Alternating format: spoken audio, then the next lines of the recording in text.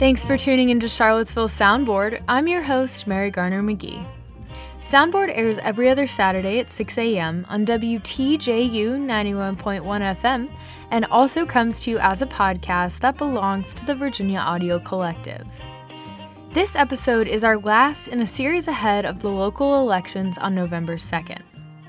There are a lot of important elections in Virginia this year. The governor's race has received a lot of national attention as a bellwether election, and our sister podcast, Bold Dominion, recently did an episode on that race.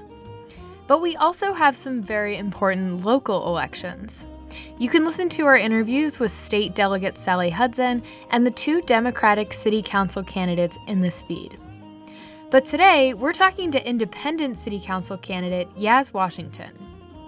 And in the second half of the episode, we're back to our usual arts and culture coverage with the editors of the latest issue of Mala Leche, a local feminist zine. But first, I'm going to hand things over to Katherine Hansen for her interview with Yaz Washington. If you just want to start off by telling our listeners a little bit about yourself. My name's Yaz Washington, and I am a candidate. I'm running for city council here in Charlottesville. There's an upcoming election on November 2, and I'm very excited to be able to use my experience from working on political campaigns. One for Jim Hensley, who ran for Commonwealth District Attorney in Albemarle County with a progressive platform. Also, as well, working for Dr. Cameron Webb. He ran for the 5th congressional seat. Other than that, I have my company, Rocket Science.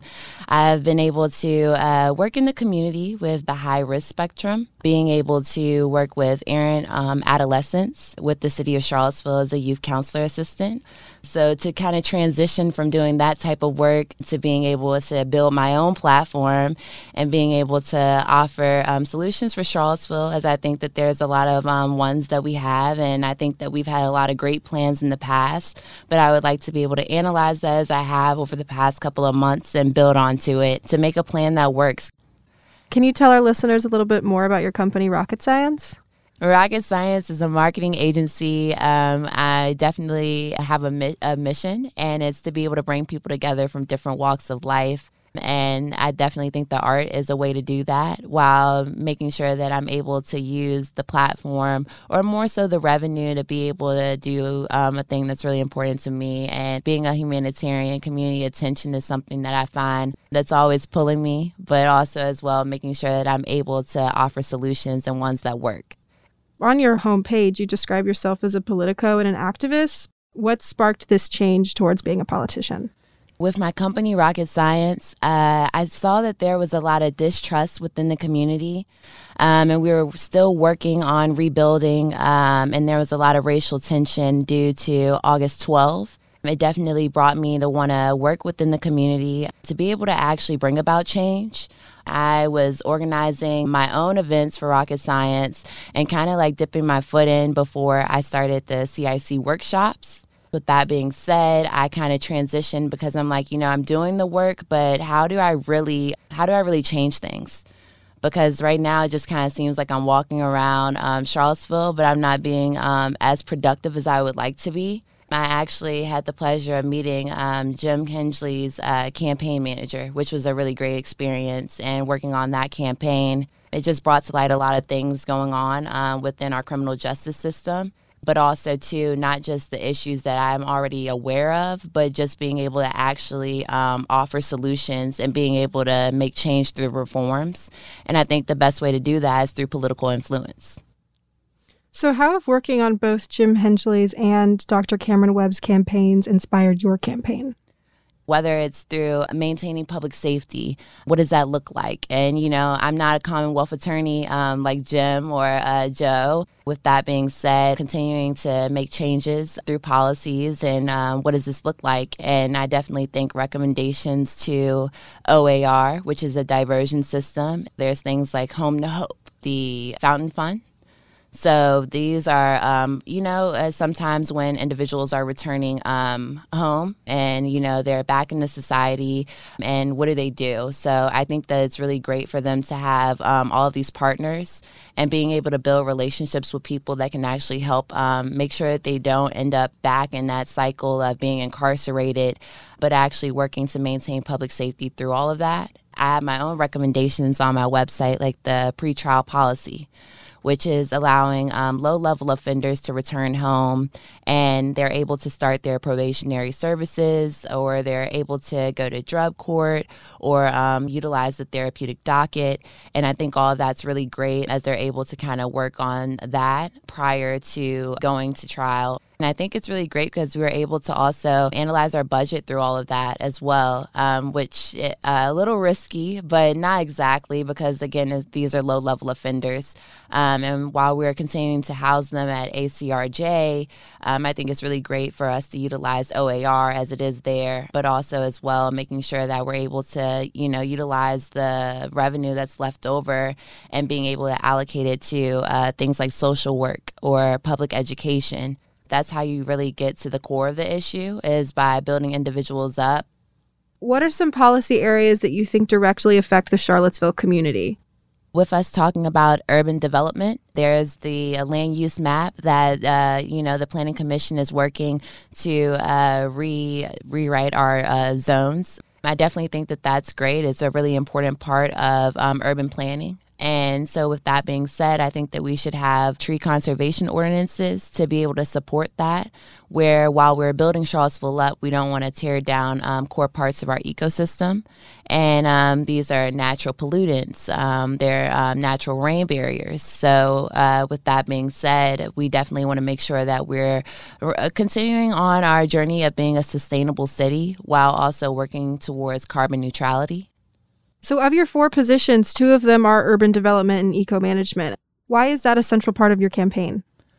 Yeah, well, over the last 3 or so years, Charlottesville's population has grown by about 4,000 residents. We're now at a population of 50,000 residents. There starts to be a question, or more so a concern, of our housing supply. So there's definitely a need for residential development, but also, too, to stimulate economic activity, there's a need for commercial development as well, whether that's capital projects with the reconfigurations of the school, West Main Improvement Plan, our zoning rewrite, and, definitely revitalizing government-sponsored dwelling, so as seen with CRHA. So while we're working to build the city up, continuing to be inclusive is important, continuing to be equitable. When we're talking about development and you continue to hear the word gentrified or gentrification, there's definitely that raising concern for the cost of living as that continues to spike. So with that being said, we need to make sure that we're accommodating Charlottesville for our low to moderate income individuals and families, or simply for individuals looking to relocate, as that is a determining factor as well. Then, when talking about eco-management and what that looks like, well, with more people means more emissions. So with that being said, now is more important than it has been in the past to make sure that we're able to take preventative measures like tree conservation ordinances. There's the retrofit lighting, and also investments into urban agriculture, which I find to be very important as we're talking about divesting from fossil fuels, or even being able to use this as a means to provide food security to low-income individuals. And also, too, as we work to build them up, and we're working to tackle things like the shortened life expectancy, making sure that we're able to reduce health complications. All of that can be seen through these investments as well. So also on your website, you list public safety and equitable education as your 2 other positions. Would you like to talk more about those as foundations to your campaign? Yeah, absolutely. So when you talk about public safety, definitely we have our local law enforcement here. We're working to, at large, on a national spectrum, hire a chief of police. I think that it's important for our police officers to have solidarity. I also think that it's important to make sure that they're regularly attending training. so that we don't have incidents similar to George Floyd take place. We want to make sure that not only are our residents safe, but we want to make sure that when police officers are engaging with the public, that it's not in a hostile manner. I think that the satisfaction of law enforcement is important, and I think that making sure that they have someone that they can look to, but also to having the supervisory board, which is the PCRB, which I do support as well, which should work to reduce misconduct within the department. So if elected, what are your top 3 priorities as councilwoman? So we have the top priorities, and I think that one, it's a very simple slogan, and I think it's great, which is to build back better. COVID has strained a lot, whether it's the infrastructure of city council or whether it's just individuals feel like they are financially at odds. I think it's great that we work to avoid a recession, continuing to offer relief as we work towards economic recovery is important. There's certain things that are outdated, and we need to work to modernize the city at large. And I think it's important that we don't just focus on one district, but we remember that we have 8 districts here in Charlottesville, and all of them need attention. And with that being said, making sure that we, whether it's with developing neighborhoods, working to provide things like walkability. Simply put, we need sidewalks so that we're able to reduce pedestrian incidents. Also, as well, things like the tree conservation ordinance. We want to make sure that we're not affecting the air quality here. But also, as well, we need to make sure that we're not cutting down trees and having an issue of things like flooding. We want to make sure that Charlottesville, not only that is safe, but that we have a diverse economy, but also one that works for the low-income individuals, which is where you start to hear recommendations like universal pre-K.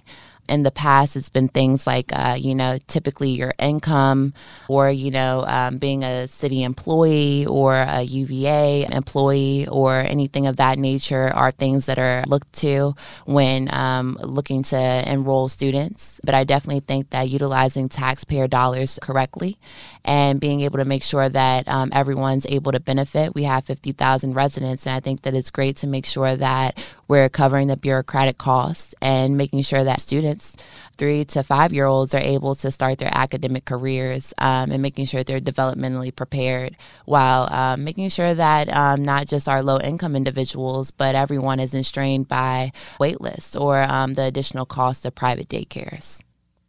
If you could wave a wand and change one Charlottesville policy right now, which one would you change and why? So I have one that I definitely would like to work towards once I am on council. Hopefully I'm elected November 2, and I would like to be able to address gun control. As of July 1, state law actually made a firearm policy, which there's a 3 to 5 day wait now for background checks that aren't cleared at the point of purchase. With that being said, I would like to further those initiatives by making sure that we have mental screenings, which shows hospitalization records with classified disorders to make sure that, felons as well as individuals who are mentally ill aren't able to possess firearms. What has been your strategy for communicating with constituents?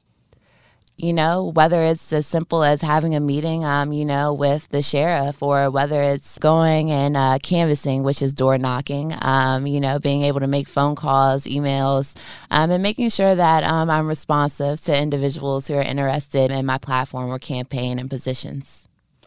So do you hope to stay in politics? What are your long-term goals? I'm excited.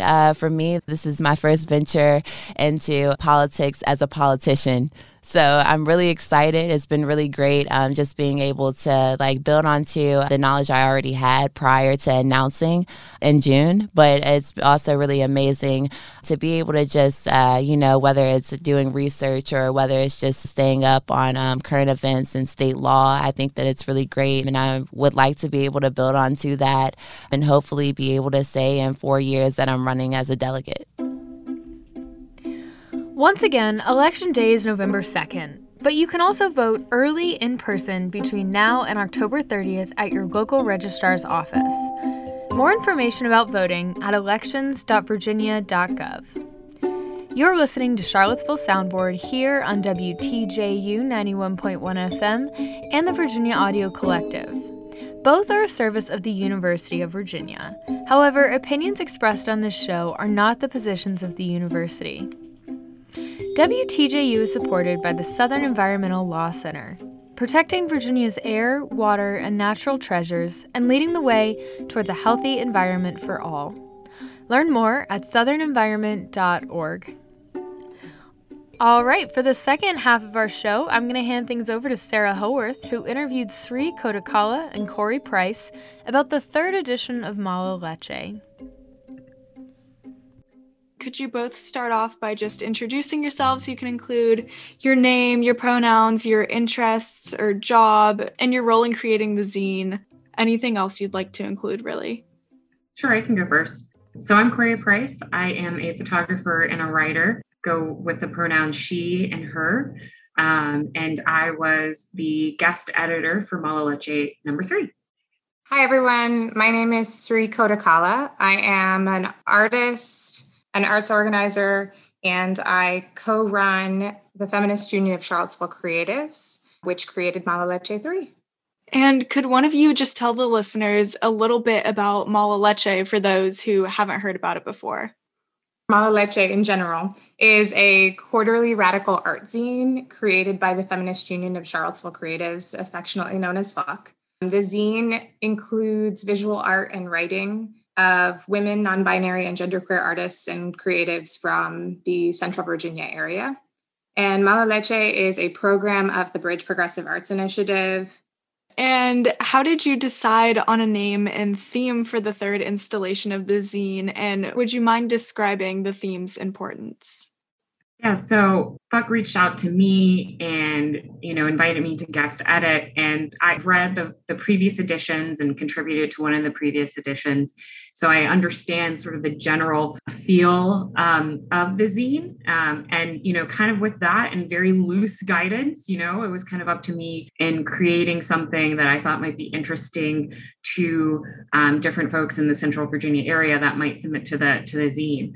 And some of what I really enjoy as a photographer and as a writer is just exploring like science fiction and fantasy and exploring what can be kind of beyond our realm of understanding and beyond our consciousness, and really just kind of pressing on some of those boundaries that have been created for us or that we create ourselves as well. So in thinking about that, and with my love of all things nerdy and geek, I really wanted to find a theme that would allow for interpretations on science fiction, on fantasy, and also spiritual understandings of our world, and something that would allow for all of that to come together and mesh into one space. So I thought of the title Window to Another Realm. It's specific enough so that you know kind of what we're thinking about here and what track of mind we're on, but also open enough to allow for those different types of ethereal or otherworldly type ideas to shine.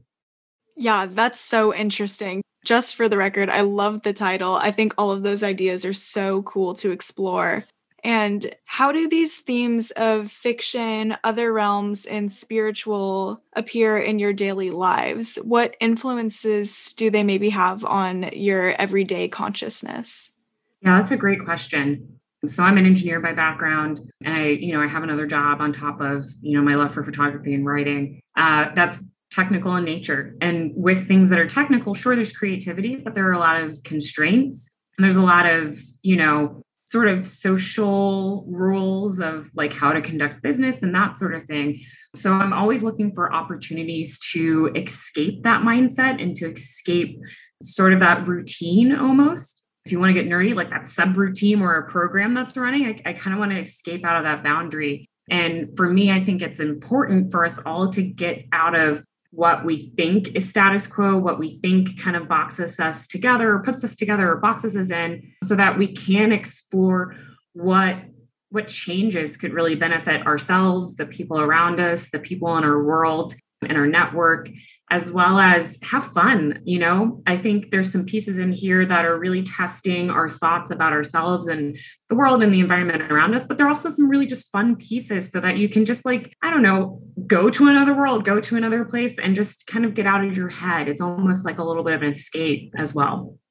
That was really, really well put. I love the variance of being able to be like, I could put on a different costume or a different like cloak and kind of like enter a different space, even if just for a moment. And I think that's why fiction and just writing and art making is just so important, because it gives us this opportunity to kind of like describe ourselves in ways that we may not be able to within the day-to-day or within our physical reality of interacting with one another. Yeah, I think both of those points were so well said. And I read the new issue and I read Ramona's piece and I looked at the art and I was like, I want to have experiences like this. And like, I'm definitely going to be reading the young adult, like fantasy fiction novels until I'm 80. I don't care. They're so good. Did you have any artistic influences that inspired you during the creation of the third installation? This could be a person, but also something that's a little more spiritual or conceptual too.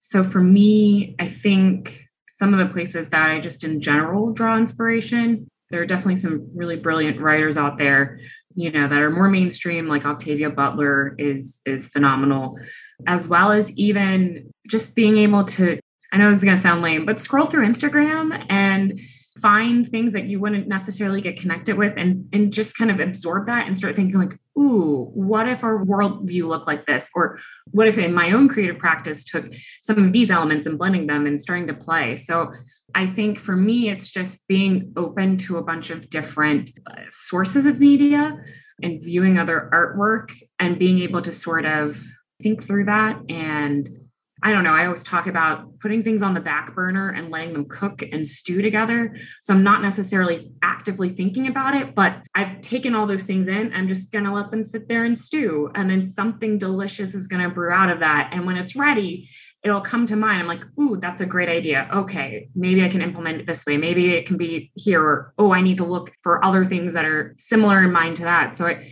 think for me, it just kind of came out of just reading young adult novels as a kid. And I still read young adult novels as an adult, and I will until I'm 82, you know? So it came from that. It came from my experience as an electrical engineer. It comes from conversations like this, right? It just comes from all over the place. And I think, you know, where the magic happens is it's sitting and brewing and really just coming together at the right moments to make something interesting happen. Yeah, I think that's a really great point. I love everything you just said. Was there a piece in the third Mala Leche that really stood out to you both? And why is it special to you? They all stand out. I know they do because I looked through it. But if there was one that really just struck a chord with you, I'd love to know why. Yeah, so for me, I just in kind of the first pass of submissions that we looked through, Kristen Finn's expansion, it just caught my eye immediately. And I remember like inhaling sharply, right? Because first you're just, you know, you kind of take it in, you look at that whole entire square frame, and then you see the face coming out of that water, coming out of that sunburst, that light. And there's just something about it where it got me thinking, it got me questioning. And I'm a photographer, right? So in my head, I'm like, how did she do that? Like, how can I do that? So that just caught my eye immediately. And I know you asked for one, I'm going to give you two. Our cover, Candace Agnello's piece, which is Light Path number 6. I think that's such a complimentary image to the title of Mala Leche 3, because you get framed in by all these fragmented light and fragmented lines to this little crack in a door. It's an invitation, like what Sri was talking about. This is an invitation to come somewhere with us. And what better than this curiosity around a slightly open door? Don't you want to peek inside? Don't you want to keep going? Don't you want to see what's beyond? It's just great. I actually also really love our front cover. And it's funny because, well, like in deciding the curation or layout of these pieces, those are the two pieces that Corey was like, they have to be in here. We don't know where, but they have to be. Because I remember that very first discussion we had about figuring out, like picking through selections. And those are the first, I love that those are still the ones that you love now, because those were your gut reactions when you first saw the submissions. So I wish I had a favorite, or like there's some that I'm drawn to more than others. And I think like as a poet, I am drawn to the poetry. So I really love the simplicity of Julia Travers' Little Blue Boat. I also really love Dana Espinosa's Family Reunion. Dana's piece actually was submitted for a previous issue, and we ended up bringing it back for this issue because it fit this theme a lot better than it did a previous issue. And I guess, like, for me, I think I don't have favorites because I really like being surprised by the submissions that come in. As soon as things came in, I felt like I was making connections between what worked well and what worked well together and where they told kind of a story. And I think, like, there are certain sets that I love together, like Misha's first, the opening, like the veil with Generations, which feels like a kind of like welcome in, like it feels like a nice transition to come into the zine and kind of like get yourself grounded first, and then to enter further into a longer story where, like, Ramona's, which is much longer, is kind of like a plea to understand something that might be outside of your consciousness or outside of your realm of thinking. And it's interesting because I feel like all of the pieces kind of build on one another. My answer is more that I love the pairing of how things came to be. Yeah, I think that's a great answer. And now I can't wait to go back and look at all these pieces again because I just got re-excited about them. But that's the beauty of having it online, and people can look and see all the issues whenever they want, which I think is really cool. And now I'm going to ask a little bit about both of your own interests in art and literature. And I'm just wondering how you kind of started your personal artistic journeys or sparked your interests in art that led you to being a part of Mala Leche. That is a good question. And I'm sitting here thinking about how to best answer that. So I think for me, really where this theme kind of came from is I started writing this book that is yet to be ready to send to a publisher, hopefully next year, when I was 16. It was just one of those things where I had this story that I made up in my head, and a friend encouraged me to just start writing it down. And that just opened this whole realm of new possibilities. And I just kept with it. I kept with it through the rest of high school, through college, early on in my career as an engineer, and until now. And I haven't let go of that story. It's changed a little bit, but it's rooted in this connection between fantasy and science fiction. I can't remember who's said the quote, but, write the story that you haven't read yet, write the story that doesn't exist yet. As a kid, I didn't really read a lot of that stuff that's blended. And as an engineer, there was just so many connections that I was finding between things we know with, like, classical physics and even like particle mechanics, right? There's so much room for creative thought and creative stories there that I'm glad I kept up with it and continued to just ask those what if questions. And of course, that bleeds over into photography because I love blending things so much, where I like to mess around with, making two images in the same sort of image. So it's called multiple exposure, double exposure photography. I like to make things look ethereal and ghostly and get you to kind of question, are there other layers on top of the one that we know? Are there other realities? Are there multiple dimensions? All those fun things, and trying to both through words and visually represent those things. So I'm just constantly trying to expand on that and trying to think and play. I think it's important to play and experiment and see what happens and what comes of it. So I think this was just a great, Mala Leche 3 was such a great opportunity for me to get a little weird with some other creatives in our area, or ask them to get a little weird with me and see what we could make together, really. I really appreciate you both sharing about your personal journeys, and they're very inspiring to hear. I love that question every time. One last thing, I'm going to ask it again. Do you all have any idea what the next scene could look like? And are there any focuses or themes that sound interesting or you've just been considering offhandedly in the past? So our next issue is going to be somewhat of a B-sides. It's going to be kind of like off the cutting room floor-esque. All the things that people have submitted from past issues that haven't necessarily made it into an issue yet. So our next issue is going to be long, and it's going to be pretty different from the past two. And this next issue is going to be curated by Ramona and I, which is a little throwback to our first issue. That is so exciting. I can't wait to see it. I think that's a really amazing idea. And is there anything else that you'd both like to add before we go ahead and wrap up? I just wanted to say that this issue would not have happened if it were not for Corey. A big part of us reaching out to her to do this had a lot to do with, one, I know Corey personally, but a big part of it had to do with the fact that her work was featured in our second issue of Mala Leche. And we had gotten so much positive feedback about her work.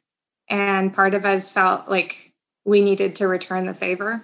And so this issue, definitely reaching out to her, was because of how talented she is as a writer, and us wanting to be able to give her more fuel to share her work again and again.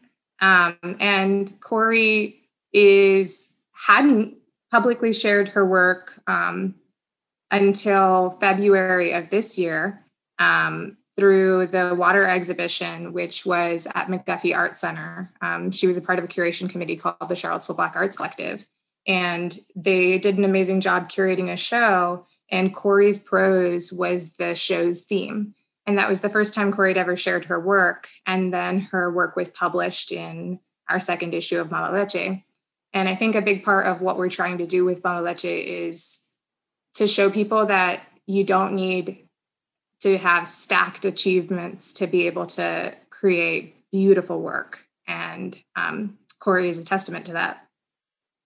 I'm trying not to cry, so thank you for that. That being able to guest edit this, and it's, you dream of, you have your dreams when you're a kid, and you want to make them happen, right? And life gets in the way, things get in the way. Just guest editing this has just been a dream come true, and it's just so validating that I already know this, but it's just validating to know that there's value in writing and what I would like to write. And it just gives you fuel to keep going, and it keeps the fire burning. And it's just so important to have those sort of foundational type opportunities come through, because you can always think back on, people really enjoyed what I've done before. So even if it's not working out right now, I know that's happened and I can keep going. And it's so important for artists and writers to get that. And I'm just so grateful that Mala Leche is the first kind of place that I really publicly said what I needed to say. And I will forever be grateful to that. So thank you, Shri, for the opportunity, for the words, and for making me tear up. I just am so appreciative. Thank you both so much for your time. This was a really special interview. I'm so glad I could finally meet you, Corey. And thanks again, Sri, for hopping on and letting me know that Mala Leche 3 was released and happening, and that people should definitely see it when they get the chance. You can read the third issue of Mala Leche on the Feminist Union of Charlottesville Creatives website. That's HEYFUCC.com.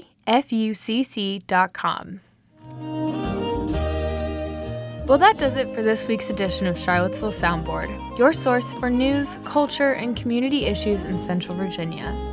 My name is Mary Garner McGee. Our assistant producers this week are Katherine Hansen and Sarah Howarth. Our theme song is Kioja Beat by Marina Lasco and Jay Punt. This is Charlottesville Soundboard.